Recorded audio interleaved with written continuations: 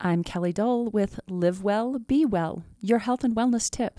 Today's topic, happy mealtimes make healthy kids. As a mom, I know that raising healthy, happy kids is the ultimate life achievement. It's also one of the most challenging jobs of your lifetime. Some days, sharing 1 hour together as a family when everyone is happy feels like a monumental reward. From previous research, we know that eating together as a family tends to improve the nutritional status of children and reduce their risk of becoming overweight. But less has been known about how the emotional climate of mealtimes influences the foods children choose to eat. We now know a bit more. Researchers at the University of Illinois observed parents and preschoolers during real-life mealtimes, noting how many times moms and kids expressed positive and negative emotions. Compared with mothers who expressed more negative feelings during meals, moms who telegraphed more positive emotions, such as warmth and encouragement,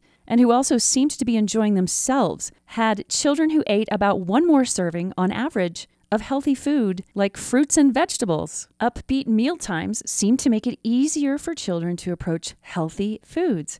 But when there is lots of complaining, tykes are less likely to want to sit there and nibble on those Brussels sprouts you worked so hard to put on the table.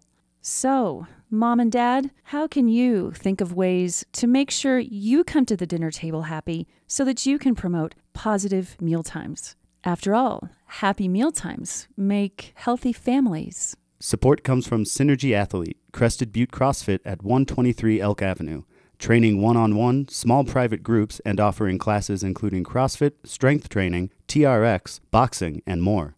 Schedules and membership information at synergyathlete.com.